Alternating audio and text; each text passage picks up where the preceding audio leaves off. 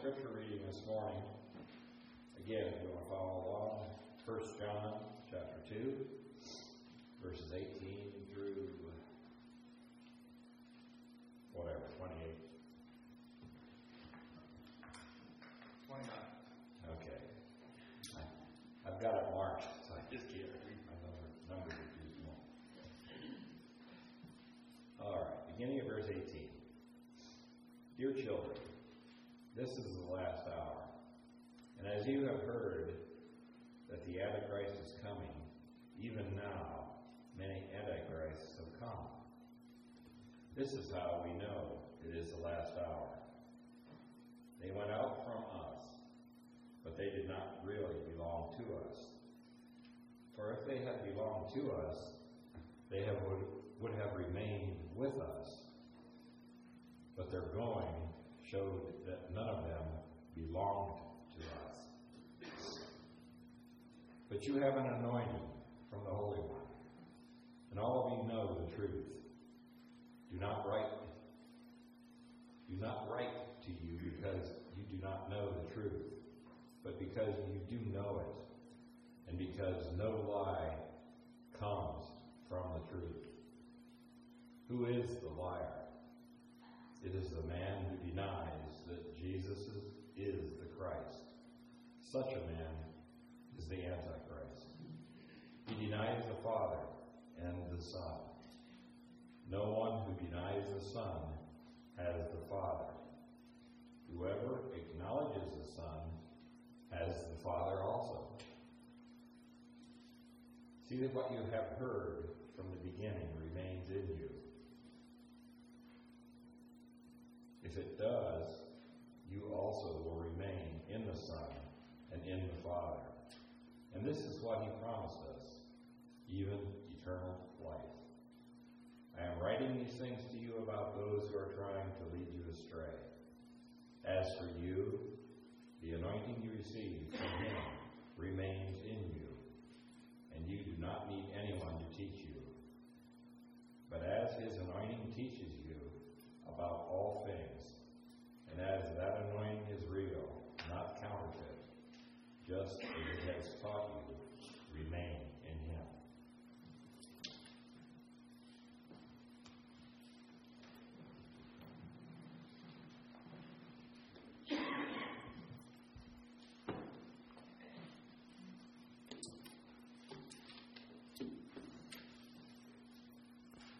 Thanks, Dave. Well, this morning we are having our last study in 1 John for a bit because next Sunday starts Advent, and Advent will take us up to Christmas. And then we will decide whether we jump back into 1 John and finish that after the new year. That's likely the plan. So this morning we'll look at this. It's not necessarily a traditional Thanksgiving text. As Dave was reading this, you recognize it's the same thing that Lauren read last week. It's not like full of Thanksgiving. It's kind of like, whoa, what's going on there? So what we want to do this morning is take a little bit of time to look at this text, unpack this text, but then also transition to what this text is pointing to in regards to communion. Because this morning after the service, we'll be celebrating communion together. So there's a number of things in there in 1 John, this section of 1 John. It's kind of maybe we'd say in our language weird. It makes us think a little bit about the end of the world, the last hour, and all that stuff. And so let's look at that a little bit. So John, right away in this passage that Dave just read, talks about last hour. He says, it is the last hour. And so in our modern language, when we think of that, we often jump towards kind of the world burning, maybe these different series of Christian books that have come out that display kind of all the death and destruction at the end of the world. That's not necessarily what this is pointing to. It basically says this is the mindset of the author was really the mindset of all the New Testament writers and the mindset of Jesus himself. They all had this assumption that they were operating in the last hour. As we're going to celebrate in Advent next week, all throughout the Old Testament, there were prophecies, about the Messiah coming. And then when the Messiah came, he would usher in the last hour. And so they have seen the Messiah, and so they all assume that this is the end. This is the last hour when God kind of brings redemption to all things. Now, we have the last 2,000 years of history and say, well, in the Messiah coming and Jesus coming, He started that redemption, that we all experience redemption in our lives through what Jesus has done. But we also live in a world that hasn't been completely redeemed. So we kind of live in this in-between time. And the New Testament authors were trying to figure out this in-between time. And so we saw that's just the mindset. Jesus had that mindset when He taught. He taught His people with that sense that, that I don't know when the time or the hour is coming, but I know it's coming soon.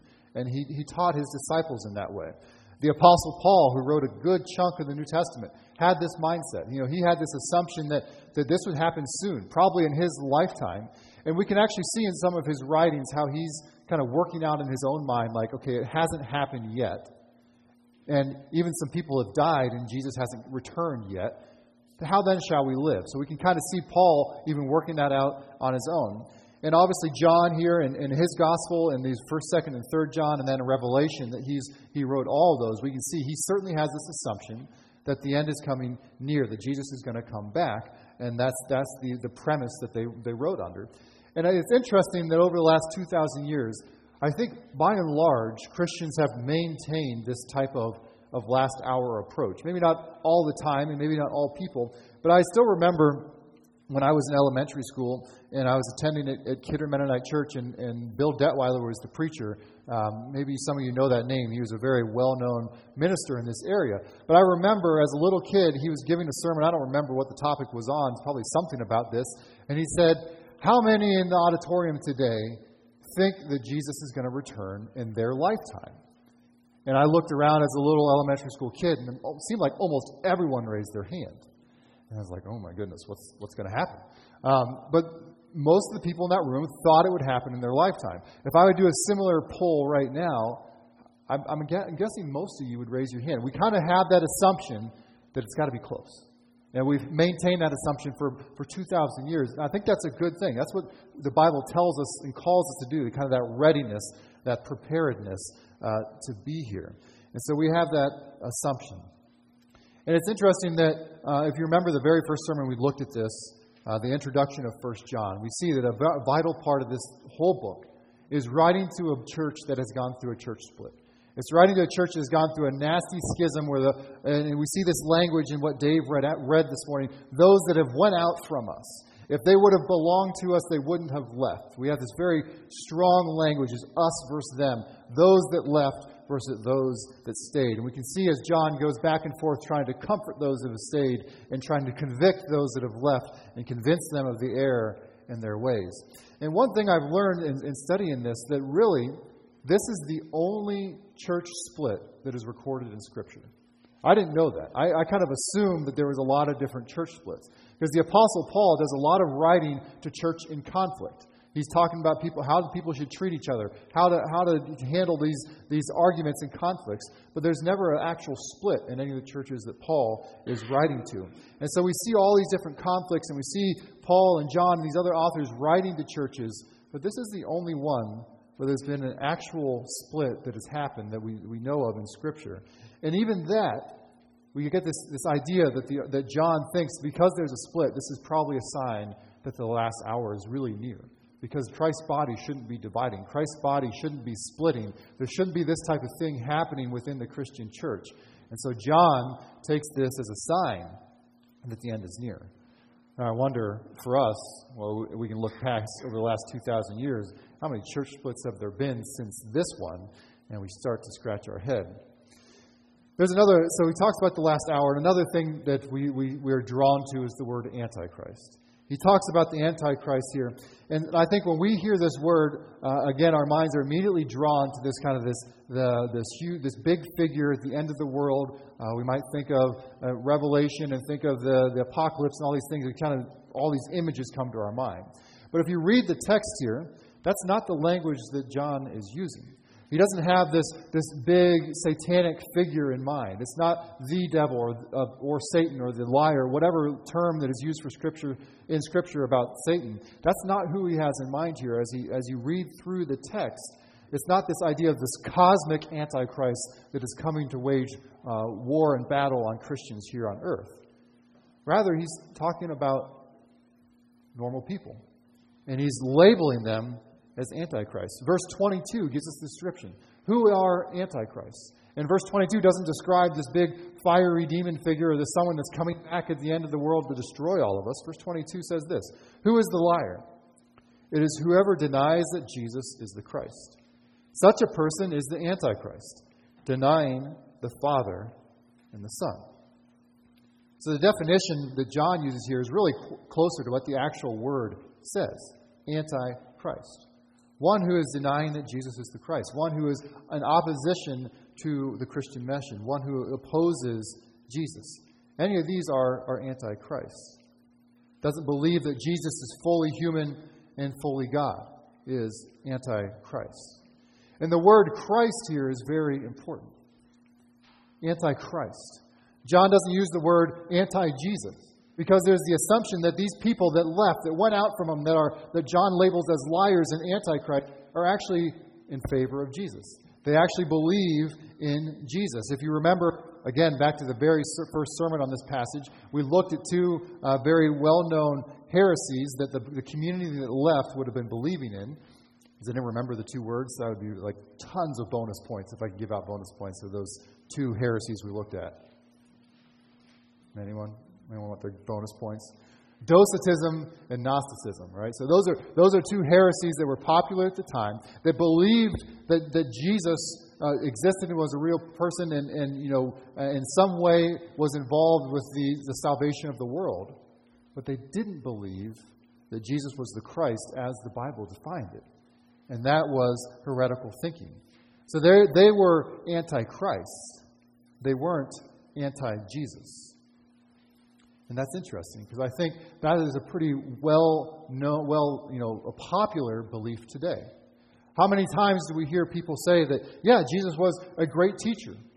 Jesus was a great leader, one of the best leaders in the history of the world. He started a movement that's had influence all over the world the last 2,000 years. Jesus was one of the best people that lived in this earth. He had led a great moral example for us to follow, that his teachings on the Sermon on the Mount were great teachings that all humans should follow and learn from. And they lump Jesus into these same categories of maybe Martin Luther King Jr., who was a great teacher and leader, or maybe Gandhi, who was a great teacher and leader and started a movement, or maybe the Prophet Muhammad, who started a religion and a movement. They say, yeah, Jesus is just like one of those great teachers, great leaders, led a movement and started, had some good ethical teaching. Now, by John's definition, he would label all those people antichrists. Now, in our world, in our culture today, that's probably not a healthy thing to do. Probably, if you hear someone say, "Oh, I think Jesus is a good teacher, but I can't quite wrap my mind around him being the Son of God and his death on a cross offering salvation to me," don't say, "Oh, you're an antichrist." That's by definition, that's what it is. Right? That's probably not the best approach. I wouldn't suggest that. If someone's saying Jesus is a good teacher, we probably say, "Yeah, let's study his teachings. Let's look at what he taught." That would be a better approach. But by John's definition, that is what an antichrist is. Someone who acknowledged Jesus, thought that he was good man, good teacher, good leader, XYZ, but had trouble with the whole idea that he was the Savior. Had trouble with the idea that he was fully divine and fully man. Had trouble with the idea that his death on a cross offered salvation to us. Those are the definitions that John used as Antichrist. Not this huge cosmic apocalyptic figure that would come back with flames and horns.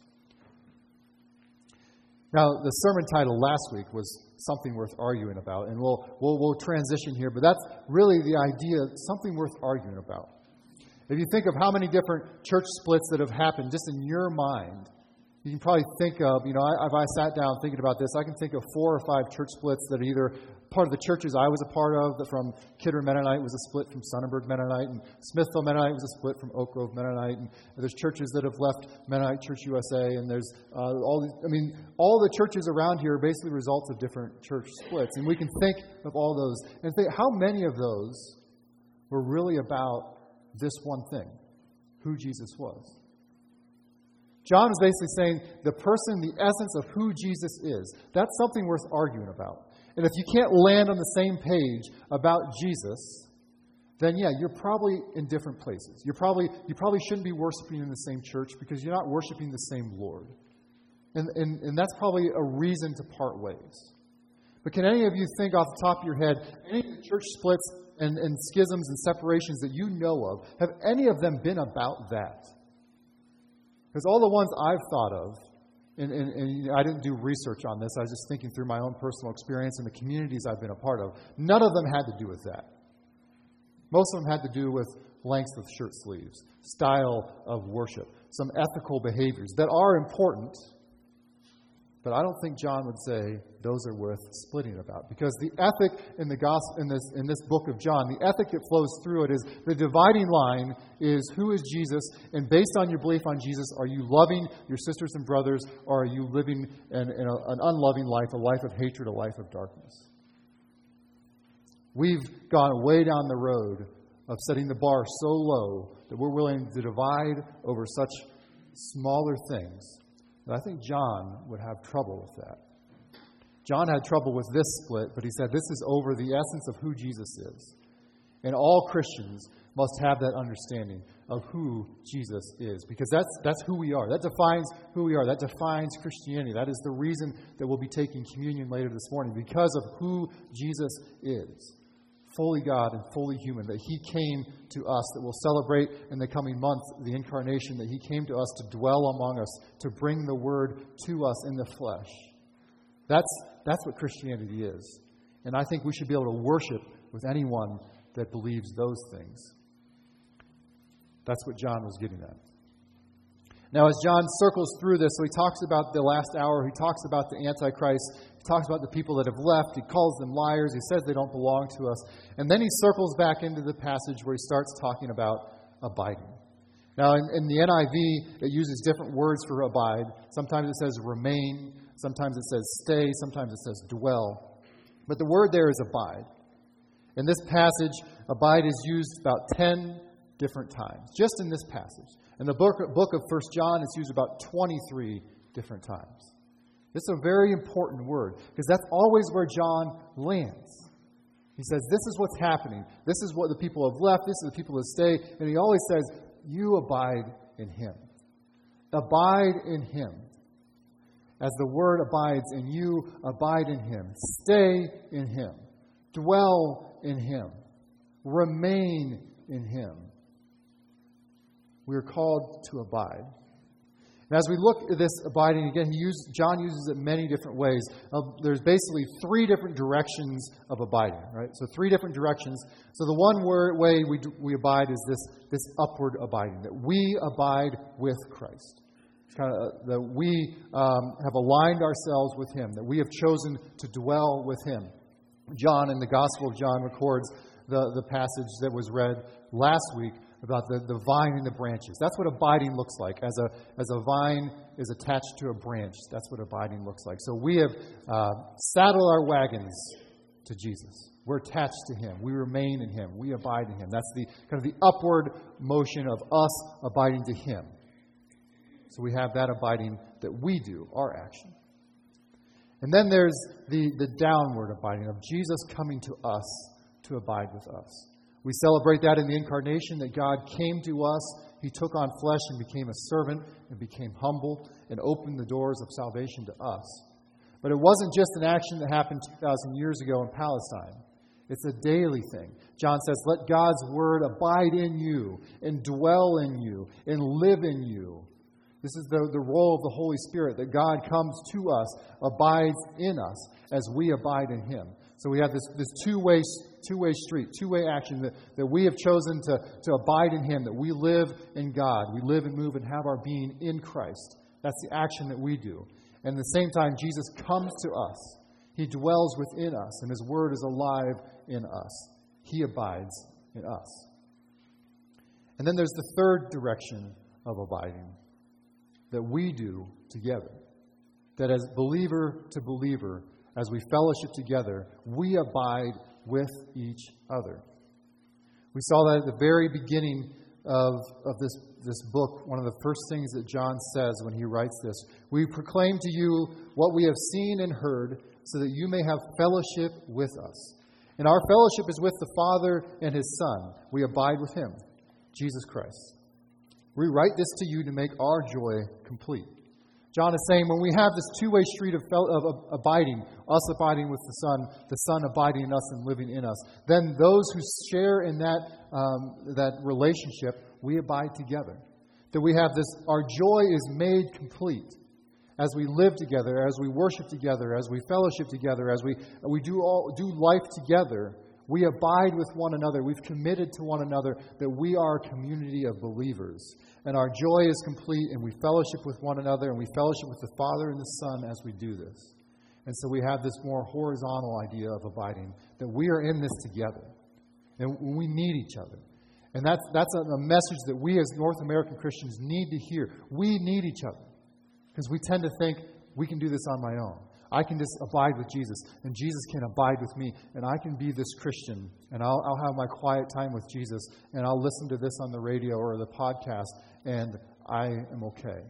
That's a very unscriptural approach to Christianity.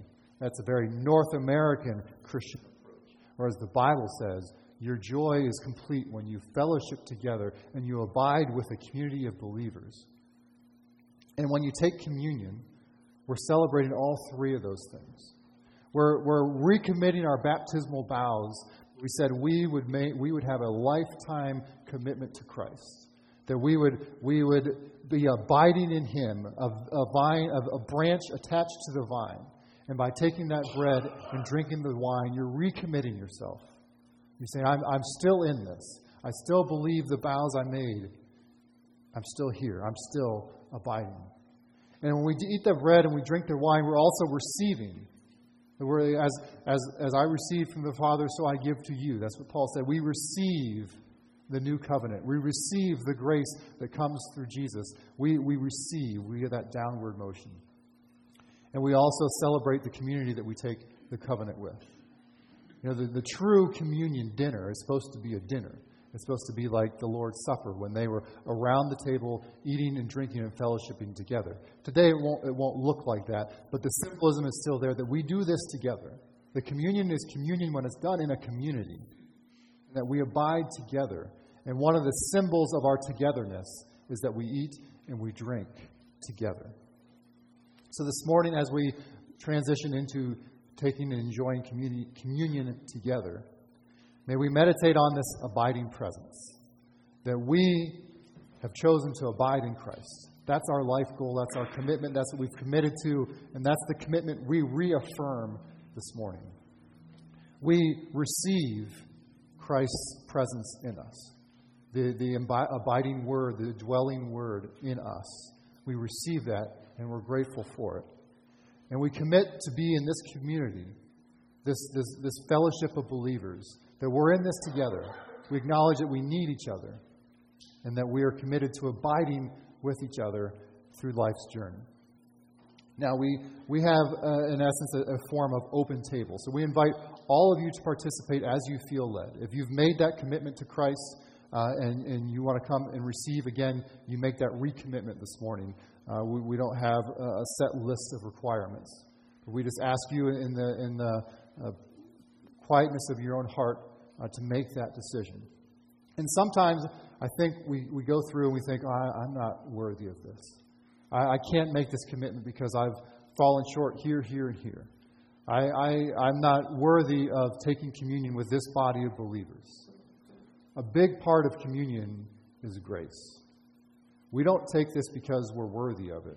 We don't participate in communion because we're good enough to, and we've lived a good enough life up to this point that we have passed any test that now we can take communion.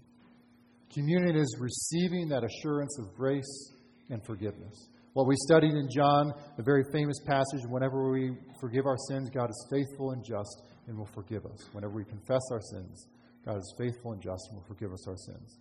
Part of receiving that grace, receiving that abiding presence of God, is confessing and saying, God, I'm not worthy of this, but I want you in my life. So part of communion is that confession and receiving the assurance of grace and the assurance of forgiveness.